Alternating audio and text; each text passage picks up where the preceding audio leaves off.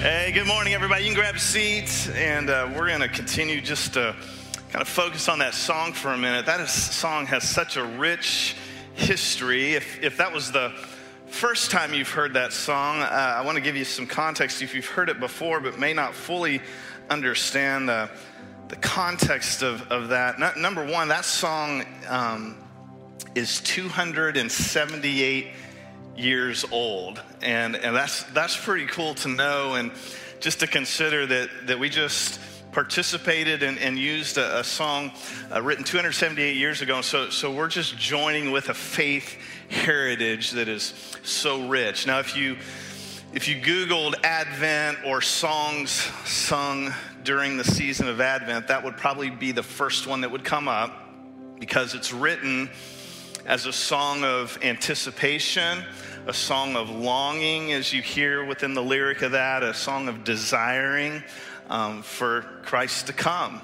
And that was the case for the Israelites in the Old Testament. They were familiar with the prophecies, and so there was a strong sense of anticipation, of longing, of looking. And so that song gives voice, although it wasn't written in their time, it was written centuries later. It gives voice to the plight of the Israelites. But just a peek behind the curtain of the author, who very familiar hymn writer in his time in the 1700s, Charles Wesley, and contributed hundreds of songs to the hymnal and to the worship of the church. When he penned that, he was inspired really by two specific things. One was a passage in Haggai that spoke to the desiring of the nations and the coming of Christ, but specifically in London and Great Britain at the time was just an elevated crisis of orphans and the need to care for them, provide for them. And if you're familiar in Louisville with the Home of the Innocents, we actually partnered with them last year, made them the beneficiary of our Christmas collection. In the 1700s, they were developing places like Home of the Innocents for these orphans. The unfortunate thing was they were still mistreating the orphans. And so the plight of the orphans in the 1700s in London and Great Britain was devastating. And Wesley was bothered by that, was concerned about that. And as a writer, creative often happens, you feel a need to write and create something that gives voice to the current situation, the context that he was seeing and concerned about. And so that inspired part of the writing, just for those kids to have a sense of deliverance, of someone to bring them strength and consolation, which just simply means comfort that comes through Christ. And so whether it's the Israelites of the Old Testament, the orphans of the 1700s, and today it still goes on, the widow who recently lost their spouse, either this Christmas or past Christmases, and Christmas is the anniversary of that, thus creating just a sense of grief and remembering that loss. The mom who maybe just recently miscarried, or 100 other things that might make Christmas and the Christmas season difficult and rob and steal a bit of the joy we want to have, the celebration that we want to have. We realize that for many, it's also very difficult.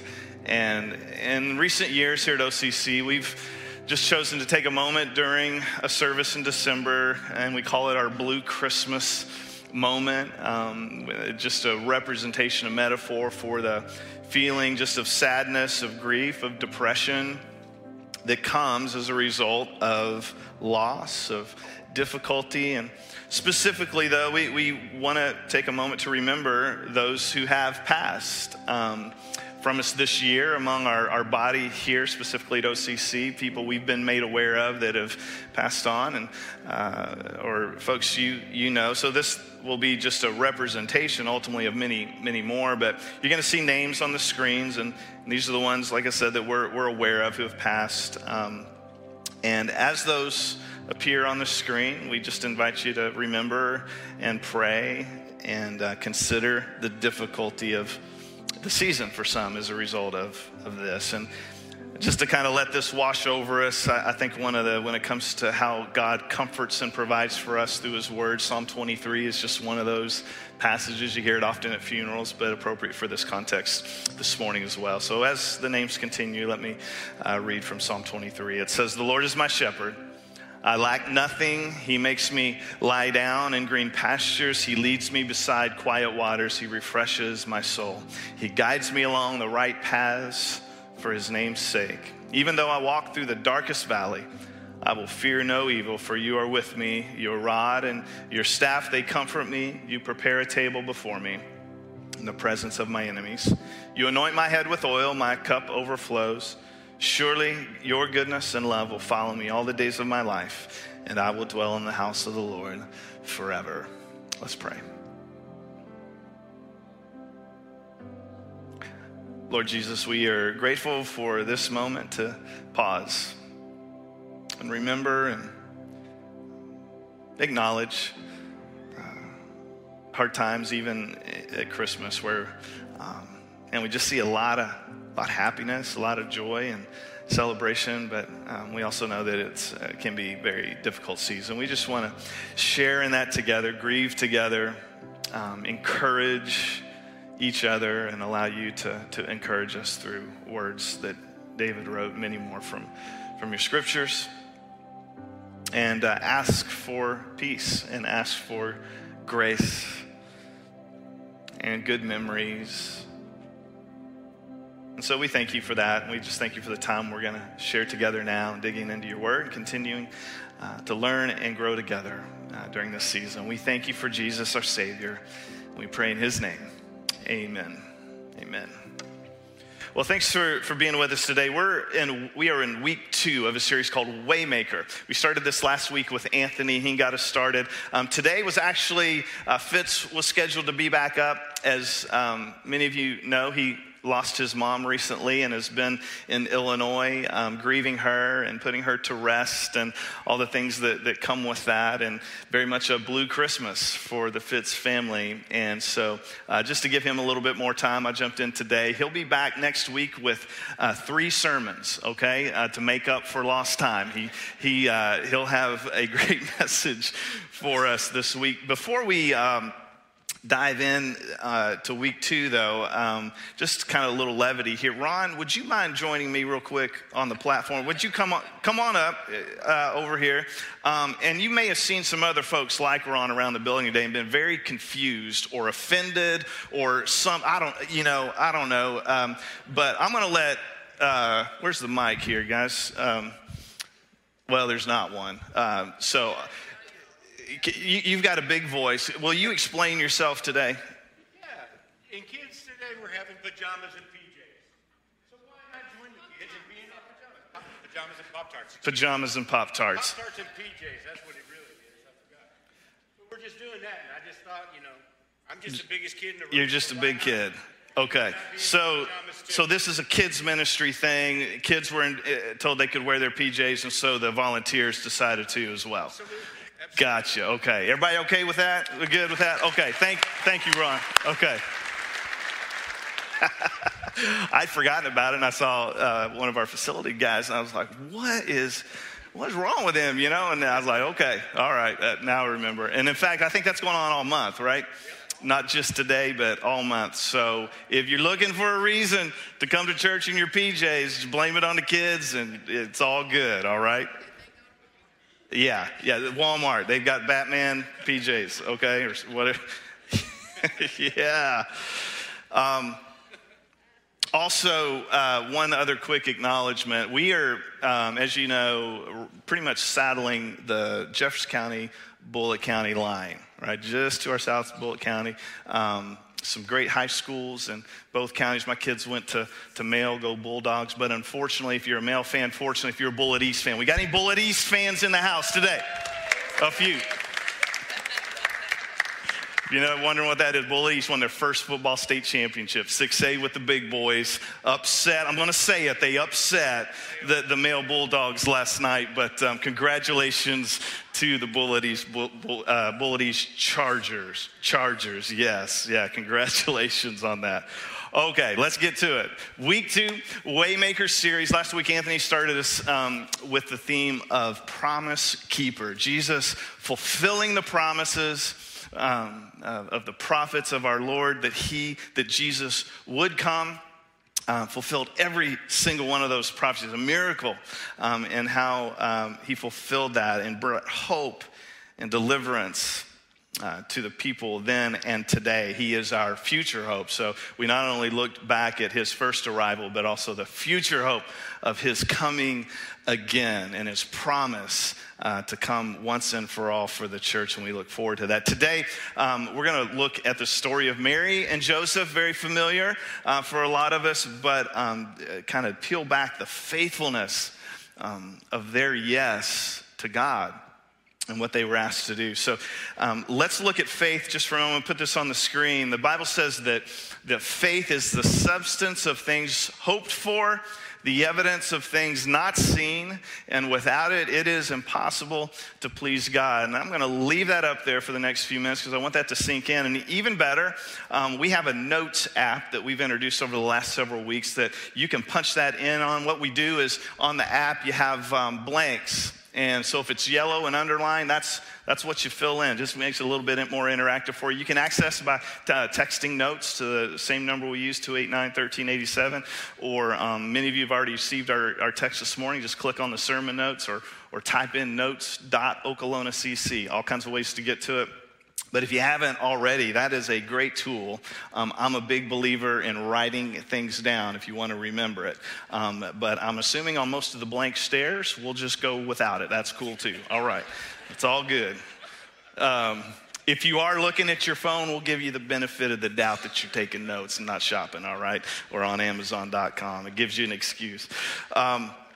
But yeah, faith, the substance of things hoped for, the evidence of things not seen, and without it, it's possible to please God. Process that, let that sink in, and along with that, I want you to think a little bit about what the hardest thing you've ever done or been asked to do is that required something more than just, it required some faith. It required stepping out, taking a little bit of risk, and just some ideas that may get your mind started, because I really want you to answer this question in your head. What's that hardest thing you've been asked to do? My wife's here today, and I believe the first thing she would say is public speaking. Like if I asked her to come up here and say a few words, first she would have to go vomit, and get herself together a little bit, and still it'd be really, really hard, right? I mean, that's just, one of those things. And for me, just the thought of public speaking makes you weak in the knees and a little nauseous, It's just one of those things that would be really hard to do. For others, going to the dentist maybe, especially if you got some work they got to get done, it's like, man, that's not really something I'm looking forward to or would be an easy yes for me. I remember the first time they jumped off the high dive. I mean, I can remember that so vividly. You had the low dive, which that was all right. But climbing that long ladder up to the top, the long walk out to the edge, which the slower you went, it's like a lot of things. Instead of ripping the Band-Aid, you go stand there for a minute. Well, if you don't just jump right away, it's going to be a long wait, and you're standing on the edge of that diving board. But peer pressure's behind you, and the walk of shame if you turn around and go down that ladder, man, you're never going to outlive that, and so you take the plunge, man, and then you make it, or you'll never do that again, one or the other. But what about listening? Get a little bit more serious here. Somebody says, hey, I need you to listen. It sounds easy, but man, it's hard to do sometimes, isn't it? Especially on who's doing the talking. Or who's doing the directing, and whether there's any ounce of respect or trust there, and they ask you to listen. Parents, we ask our kids to listen a lot because they need to, but that's a hard thing to do. If you're in an overseeing role, or just in a situation where you find yourself having to confront a difficult situation.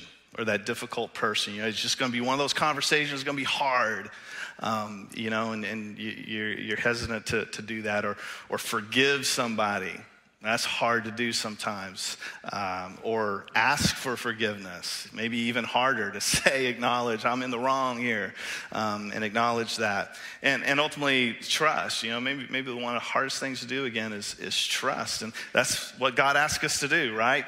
It's not a blind trust. It's an earned trust. Believe me, God has earned the right for us to trust him. And yet, especially when it comes to like the unseen or the unknown, how's this going to work out?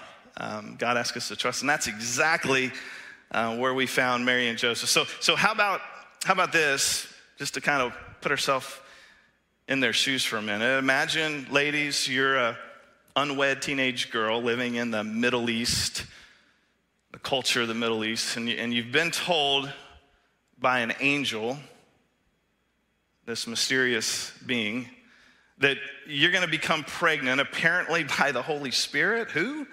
And the child is God himself. And Mary, I'm going to need you to carry this God child full term, deliver him outdoors in a stable with a bunch of animals and a few shepherds around, and then I'm going to need you to raise him until he's an adult, then watch him be arrested, beaten, crucified because he told the truth. That was what God asked Mary to do. Or you're Joseph, and you're this young man engaged, or they use the word betrothed back then, which meant engaged, to a young teenage girl who next thing you know is pregnant, and you're like, what's the deal? Because remember, Mary was approached by an angel initially with here's Joseph, Mary's pregnant. He doesn't know anything yet. All he knows is, my fiance is pregnant and I'm not the dad. That's what Joseph knew for a moment. That was it. Those were the facts. But Joseph's a nice guy, and so you don't publicly disgrace Mary, but you set out to end the engagement quietly, then move on. Then an angel comes and tells you, not so fast. Here's what's going to happen, Joseph. You're going to marry Mary because she is carrying the Son of God in her womb, who was conceived by the Holy Spirit. And Joseph's like, what? I didn't say that, but he had to have been like, what? And so let me read the more formal accounts, because there's so much here, and I want us to just experience this again in its fuller form. Matthew 1, this is Joseph's account. This is how the birth of Jesus, the Messiah, came about. His mother Mary was pledged to be married to Joseph, but before they came together, she was found to be pregnant through the Holy Spirit. Because Joseph, her husband, was faithful to the law and yet did not want to expose her to public disgrace, he had in mind to divorce her quietly. But after he had considered this, an angel of the Lord appeared to him in a dream and said, Joseph, son of David, do not be afraid to take Mary home as your wife, because what is conceived in her is from the Holy Spirit. She will give birth to a son, and you are to give him the name Jesus, because he will save his people from their sins.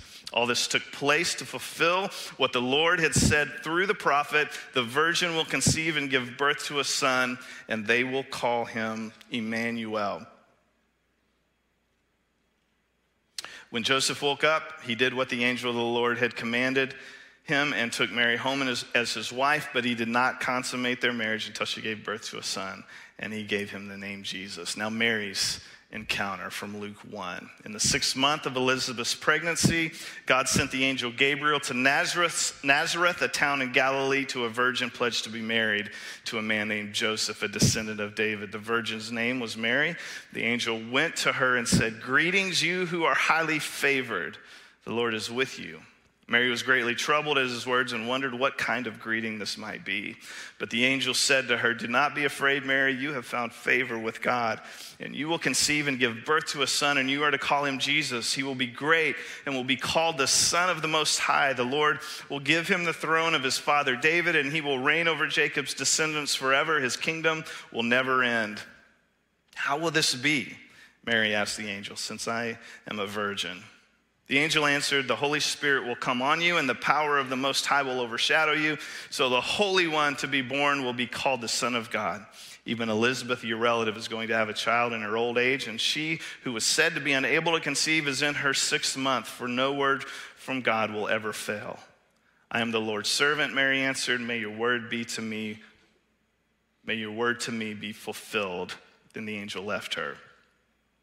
Two observations here real quick, and one is just stepping back again.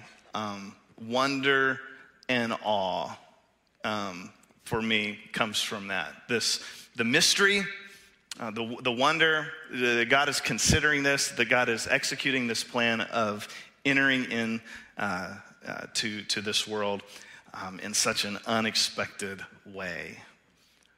And then most importantly, and what we want to look at today is the faith of Mary and Joseph. And that is just screams in the last section of each of these. Number one with Joseph, if we go back to verse 24, when Joseph woke up, so the angel said, here's what's going to happen. Joseph wakes up, two words, he did what the angel of the Lord had commanded him, or in other words, what God had asked him to do. Mary. Now, I'm not saying anything other than observing Mary ask a question first. She needed a little detail. Give me something. How's this going to be? Mary asked the angel, since I'm a virgin. Great question, right? Fair question. But her ultimate response, I am the Lord's servant. May your word to me be fulfilled. What do we draw from that? Yes, Lord. Yes, Lord. Yes, Lord. Not, hang on. I'll let you know in 24 hours. Give me a week. Yes, Lord. Immediate obedience, and we'll talk about that more. Even better, Joseph, just, yes, let's go, let's do it. Mary, question, but then even better in her response. And as a somewhat of a creative musician, I love this. Mary wrote a song. Mary expressed herself in a poem, in a lyric, in a song that is just profound.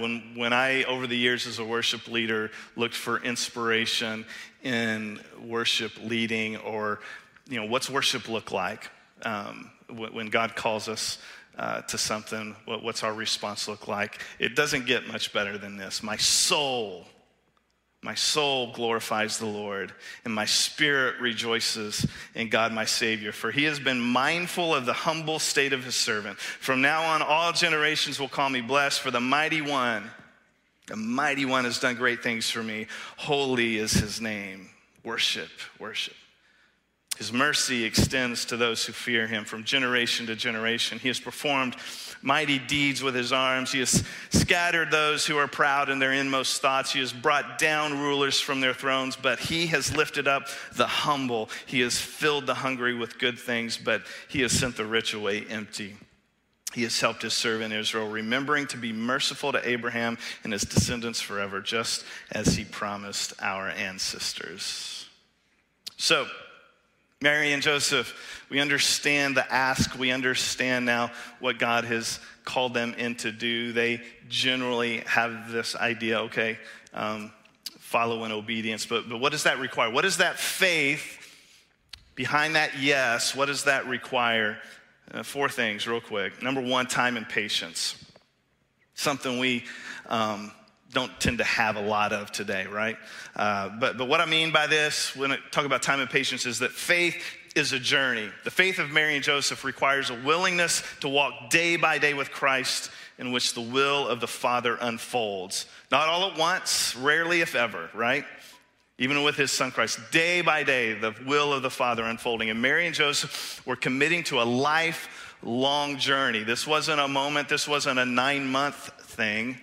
It wasn't just deliver this baby. This was a lifelong journey that would require everything. Sound familiar?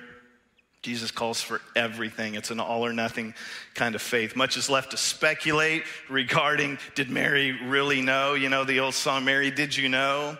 Yes and no, I think, is the answer to that. God did reveal the identity of the child to Mary and to Joseph. But they were yet to grasp, I believe, the implications and struggle of the journey they were beginning. It was only just the beginning, but they were in it for life. They were willing. Isaiah 40, and they were willing because Do you not know? Have you not heard? The Lord is the everlasting God. They knew that, the creator of the ends of the earth. He's not going to grow weary. He's not going to grow tired. And his understanding no one can fathom. He gives strength to Mary and Joseph and to you and me when we're weary, and increases the power of the weak. Even youths grow tired and weary, and young men stumble and fall. But those who hope in the Lord will renew their strength. They will soar on wings like eagles. They will run and not grow weary. They will walk and not grow faint. It's not always a sprint. It's not always just a walk, but it is sometimes even a stroll. But day by day, we stay committed. So faith requires time and patience. But what we just looked at, it requires obedience and submission. A simple yes. Again, we see this in Mary's and Joseph's response. Immediate obedience, with the exception of just one question, an immediate response of yes. They were obedient to the journey God divinely appointed to fulfill the prophecy from long ago. And they had faith that God would provide for them along the journey when they arrived in Bethlehem. 2 John 6. And this is love, that we walk in obedience to his commands. Faith also requires work. God does his part, but we got to do ours. And it's important to understand that Mary and Joseph, they didn't hunker down and hide. They didn't lock the door and wait. They were oriented towards action. Right out of the gate, oriented towards action. They were compelled to do the will of the Father. It's one thing to agree. We can usually find agreement on a lot of things, but it's another thing to act. And Mary and Joseph understood and believed that God was the way maker. That's our series. That's our song. He is the way maker, and they were the way followers. And it's important to make that distinction. God makes the way. We follow. And that while God was making a way, it was their job to walk step by step, day by day. James 1:22, do not merely listen to the word and so deceive yourselves. Do what it says. James 1:14-17, prior to that, what good is it, my brothers and sisters, if someone claims to have faith but has no deeds? Can such faith save them? Suppose a brother or sister is without clothes and daily food. If one of you says to them, go in peace, keep warm and well fed, but does nothing about their physical needs, what good is it? In the same way, faith by itself, if it is not accompanied by action, is what? Some of you know it, it's dead. Not my words, God's words. Faith without works is dead. Finally, faith requires vision and anticipation. I love this. Mary and Joseph, part of a community. They were part of a community that was desperately anticipating a deliverer, and that is so key. They were looking for someone who would rescue them from centuries of hardship due to their sin and due to their rebellion as a nation and the persecution of their enemies. They were devout Jews, and they were well-versed in the prophecies of the coming Messiah. And so while they didn't have a full idea that they would play such a significant role in his arrival, I doubt that they anticipated that. They recognized him when he came because they were looking for him. Their faith compelled them to be alert and to anticipate his arrival even before they were approached by an angel. So they, along with just a few others, it's the reality, just a few others that night were eyewitnesses to a miracle, a mystery, the arrival of God in the flesh. And they were there in that moment and believed who this child was because of their faith. But for those not looking, it was just another night. It was just another day in Bethlehem. John 1, verse 9, the true light that gives light to everyone was coming into the world. He was in the world, and though the world was made through him, the world did not recognize him. He came to that which was his own, but his own did not receive him. Back in my college years, in the early days in ministry, I was highly influenced by the writings of a guy named Max Lucado. This is one of his books called God Came Near. And you may be familiar with him and his writings. Max has a gift of framing, of creating word pictures about the life of Christ that are striking and unique. and even uncomfortable. One of the things the incarnation should cause in us is to attempt to wrap our head around God in the flesh. And while we must preserve the respect and dignity and holiness of who God is, we can't escape the reality that he was flesh and he was a baby and all that came with that. And Max just does an amazing job of writing about that, articulating that. And for the next few minutes, if we could go back to Bethlehem, I'm a sci-fi goofball, and the possibility of a time machine. How cool would that? I mean, that'd be not so good, but good to be able to go back to Bethlehem and be an eyewitness. Maybe, what would we see? Would we see? Would we notice? Or would we just be about our business? This is chapter 1. If you'll just bear with me, I'm going to read Max's writings just to take us there. And it's important for us to go there for a few minutes, okay? So join me. The noise and the bustle began earlier than usual in the village. As night gave way to dawn, people were already on the streets. Vendors were positioning themselves on the corners of the most heavily traveled avenues. Store owners were unlocking the doors to their shops. Children were awakened by the excited barking of the street dogs and the complaints of donkeys pulling carts. The owner of the inn had awakened earlier than most in the town. After all, the inn was full, all the beds taken. Every available mat or blanket had been put to use. Soon, all the customers would be stirring, and there would be a lot of work to do. One's imagination is kindled thinking about the conversation of the innkeeper and his family at the breakfast table. Did anyone mention the arrival of the young couple the night before? Did anyone ask about their welfare? Did anyone comment on the pregnancy of the girl on the donkey? Perhaps someone raised the subject, but at best it was raised, not discussed. There was nothing that novel about them. They were possibly one of several families turned away that night.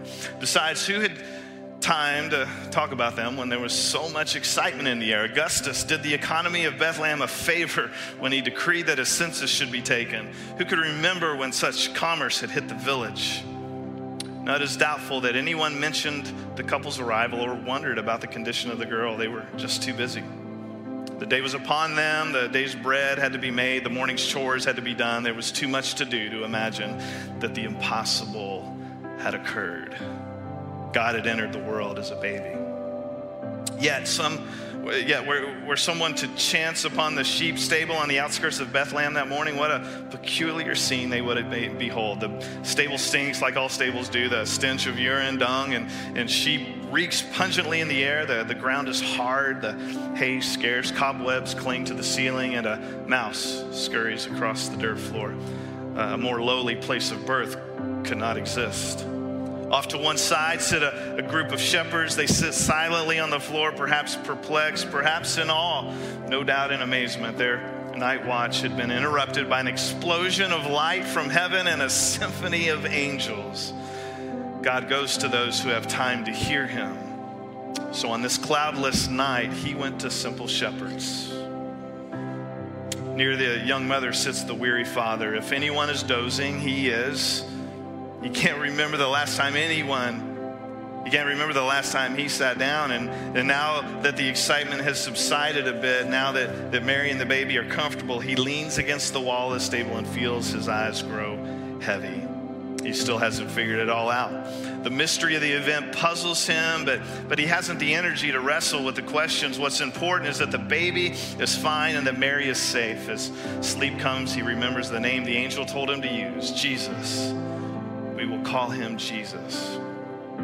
Wide awake is Mary. My, how young she looks. Her head rests on the soft leather of Joseph's saddle. The pain has been eclipsed by wonder. She looks into the face of the baby, her son, her Lord, his majesty. At this point in history, the human being who best understands who God is and what he is doing is a teenage girl in a smelly stable. She can't take her eyes off him. Somehow, Mary knows she is holding God. So this is he. She remembers the words of the angel. His kingdom will never end.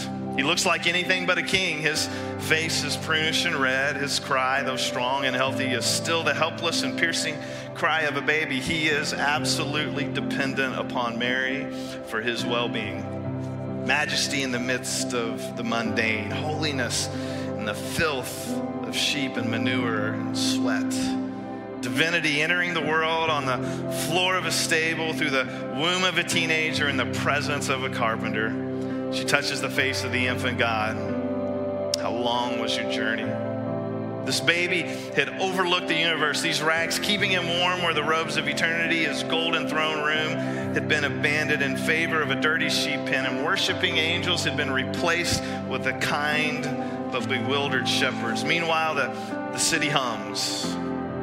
The merchants are unaware that God has visited their planet. The innkeeper would never believe that he had just sent God into the cold. And the people would scoff at anyone who told them the Messiah lay in the arms of a teenager on the outskirts of their village.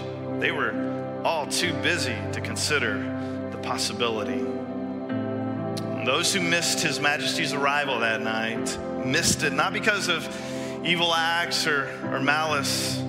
No, they missed it because they simply weren't looking. Little has changed in the last 2,000 years, hasn't it? So my challenge for us today, and what we've learned from Mary and Joseph, is our faith, when it's demonstrated, it requires time, a willingness to commit the time, patience and perseverance day after day to see how God's will is going to unfold and finish what He started in you. Finish what He started in me. Finish what He started in Mary and Joseph. It requires obedience, just the simple yes, Lord. Just yes, let's go. The work to put in, a faith that is action-oriented, a belief in God and His plan that is so strong that you're willing to take the perceived risk. And I say perceived risk because with God on our side, the God of the universe who created everything, and you and me behind us, before us, where's the risk in that? And then vision. Eyes that are wide open to the hand of God, and a sense of anticipation that drives us forward even when it's hard, even in the valley. We will climb because He's the way maker. He's the miracle worker. He's the promise keeper. He's the light in the darkness. Let's pray. Lord, we celebrate that. We acknowledge that. And we need that. A reminder, that truth. You go before us. And you make a way. Help us to follow. Help us to walk, to run, to soar, as you are with us and for us. Thank you for Mary and Joseph and their faith demonstrated and what we learned from that today. So raise us up as we sing, as we worship, as we honor your name, and continue throughout this month to celebrate all that you are. We love you and we thank you and pray in Jesus' name. Amen.